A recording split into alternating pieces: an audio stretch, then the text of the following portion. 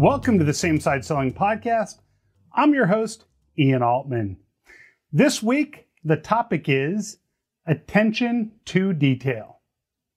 This is one of the things that often separates the top performers from the people who are just mediocre.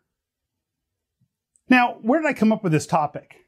A friend of mine is interviewing for a position in his company. In the job posting, which is really clever and has a lot of little things that will entice quality applicants, he said in the posting, please include the word sensational in your cover letter.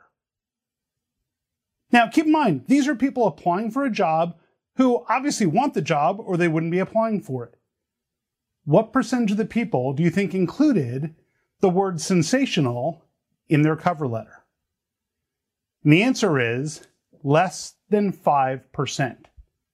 In fact, some people tried to use the word and replaced it with a different word that's similar, but not the same. Now, this is a position that requires attention to detail. So you might think, well, I'm not applying for a clerical type position. Maybe attention to detail doesn't matter. And what I will tell you is certain things like typos aren't that critical. If you occasionally make a typo, it's not the end of the world. However, attention to detail is critical in the world of sales because oftentimes what happens is our clients or prospects share information with us, or there's information that's readily available that we either ignore, overlook, or get wrong. For example, I've seen people where the client will say, and we need this to support 40 to 50 of our individual employees. And 3 sentences later, the seller says, well, so how many people do you think? 20 people? And at that point, what's the client thinking? They're thinking, man, if you can't get the most basic information right, how are you possibly going to service my needs as a customer? So attention to detail becomes absolutely critical. What it means is that we need to do research in advance about our clients. Not so we can show up having all the answers, but so that when we hear something from them, it's not a surprise. We want to understand their language, their acronyms, the terms that they use, their lingo, if you will, to make sure that we understand all the nuances that might show up in their business so that we seem totally credible and don't get things wrong. In my prior business, we did a lot of work in the pharmaceutical industry. In the pharmaceutical industry, they have clinical trials that they go through. And basically, trials go through phase 1, phase 2, and phase 3. And phase 3 is it.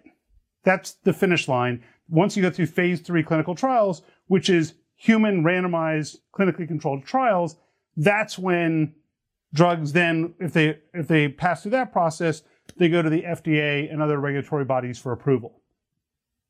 And so we had a member of our team, we said, look, you're new to this industry. I want you to sit back and listen and observe. And this person was just chomping at the bit. They wanted to contribute to the conversation. And so the client said, well, right now at this stage, where we're at in our process, we've completed phase 1. We're in phase 2 right now. Where we're really going to need your help is when we reach phase 3 clinical trials. And this individual chimed in and said, yeah, we can even help you in phase 4. And all of us laughed. And the individual had no idea what was so funny, other than they later realized, as we explained to them on the drive back, there is no phase 4. Phase 3 is it. You're over, you're done. So we need to make sure that we understand the process, that we understand the language with our clients, because our clients can either see us as someone who's just a seller who's going to tell us anything we want to hear to get the sale, or they can see us as a subject matter expert. Someone who they can trust to deliver expertise to help them get the outcomes that they need. And what we know is that if you want to sell hyper value, you have to be on that end of the spectrum. You have to be on the end of the spectrum that is a trusted subject matter expert. And as part of that, you need to understand the industry, you need to understand your client, you need to pay careful attention. So for example, oftentimes if I'm talking to a client, let's say they're inviting me to come speak at an event for them. Oftentimes what I'll do is as soon as I get that inquiry, I research everything I can about their company. That way, when they throw out an acronym, I already know what that means. And someone will say, well, do you know what that acronym means? And I say, well, I think so. When you use it in that context, do you mean this? And they'll say, yeah, that's exactly what we mean. And it gives them a comfort level that you know their industry. How does your team measure up against others when it comes to being on the same side with your clients or prospects? Find out at samesideselling.com/scorecard to take the Same Side Selling assessment.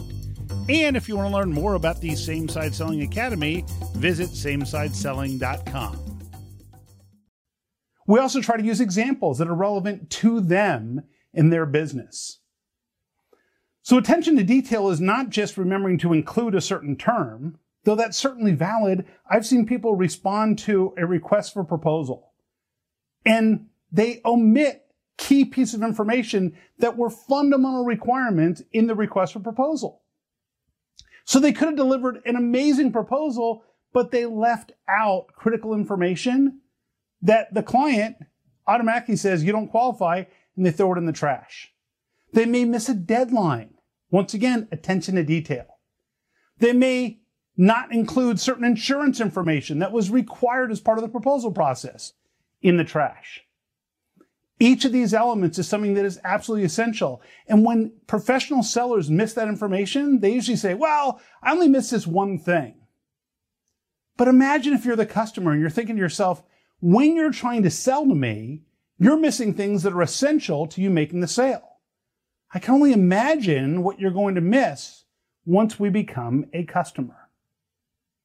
What that also means in attention to detail is follow through, is making sure that when you say you're going to do something by a certain date and time, that you actually deliver it. So that when you say to them, oh, I'll get back to you by Tuesday, don't get back to them Wednesday, Thursday, or Friday. In fact, you should always pad it a little bit so if something comes up, you'll still be on time or early. The biggest mistakes that I've found that I've made over the years are when I overcommit to something and then I miss a deadline. And I don't know if the client cares so much, but for me, I feel so much shame. It's almost like I don't want to contact him anymore. So attention to detail is a critical component to successful selling. It's the reason why in same-side selling, we emphasize this notion of the same-side quadrants, of taking notes in a specified format, of the upper left quadrant, upper right, lower left, lower right, of having issue in the upper left, impact and importance in the upper right, results in the lower left, and others impact in the lower right. And that way we don't miss valuable information that we need and that our clients need as part of the process. So next time you're excited and you're reaching out to those clients and prospects, remember the attention to detail. Do your homework in advance. Make sure that you honor the commitments that you make to your clients, and you might just see your performance and results increase compared to the rest of the people on your team. If you have additional questions, there are topics that you'd like me to cover on the next episode, drop me a note to Ian@ianaltman.com.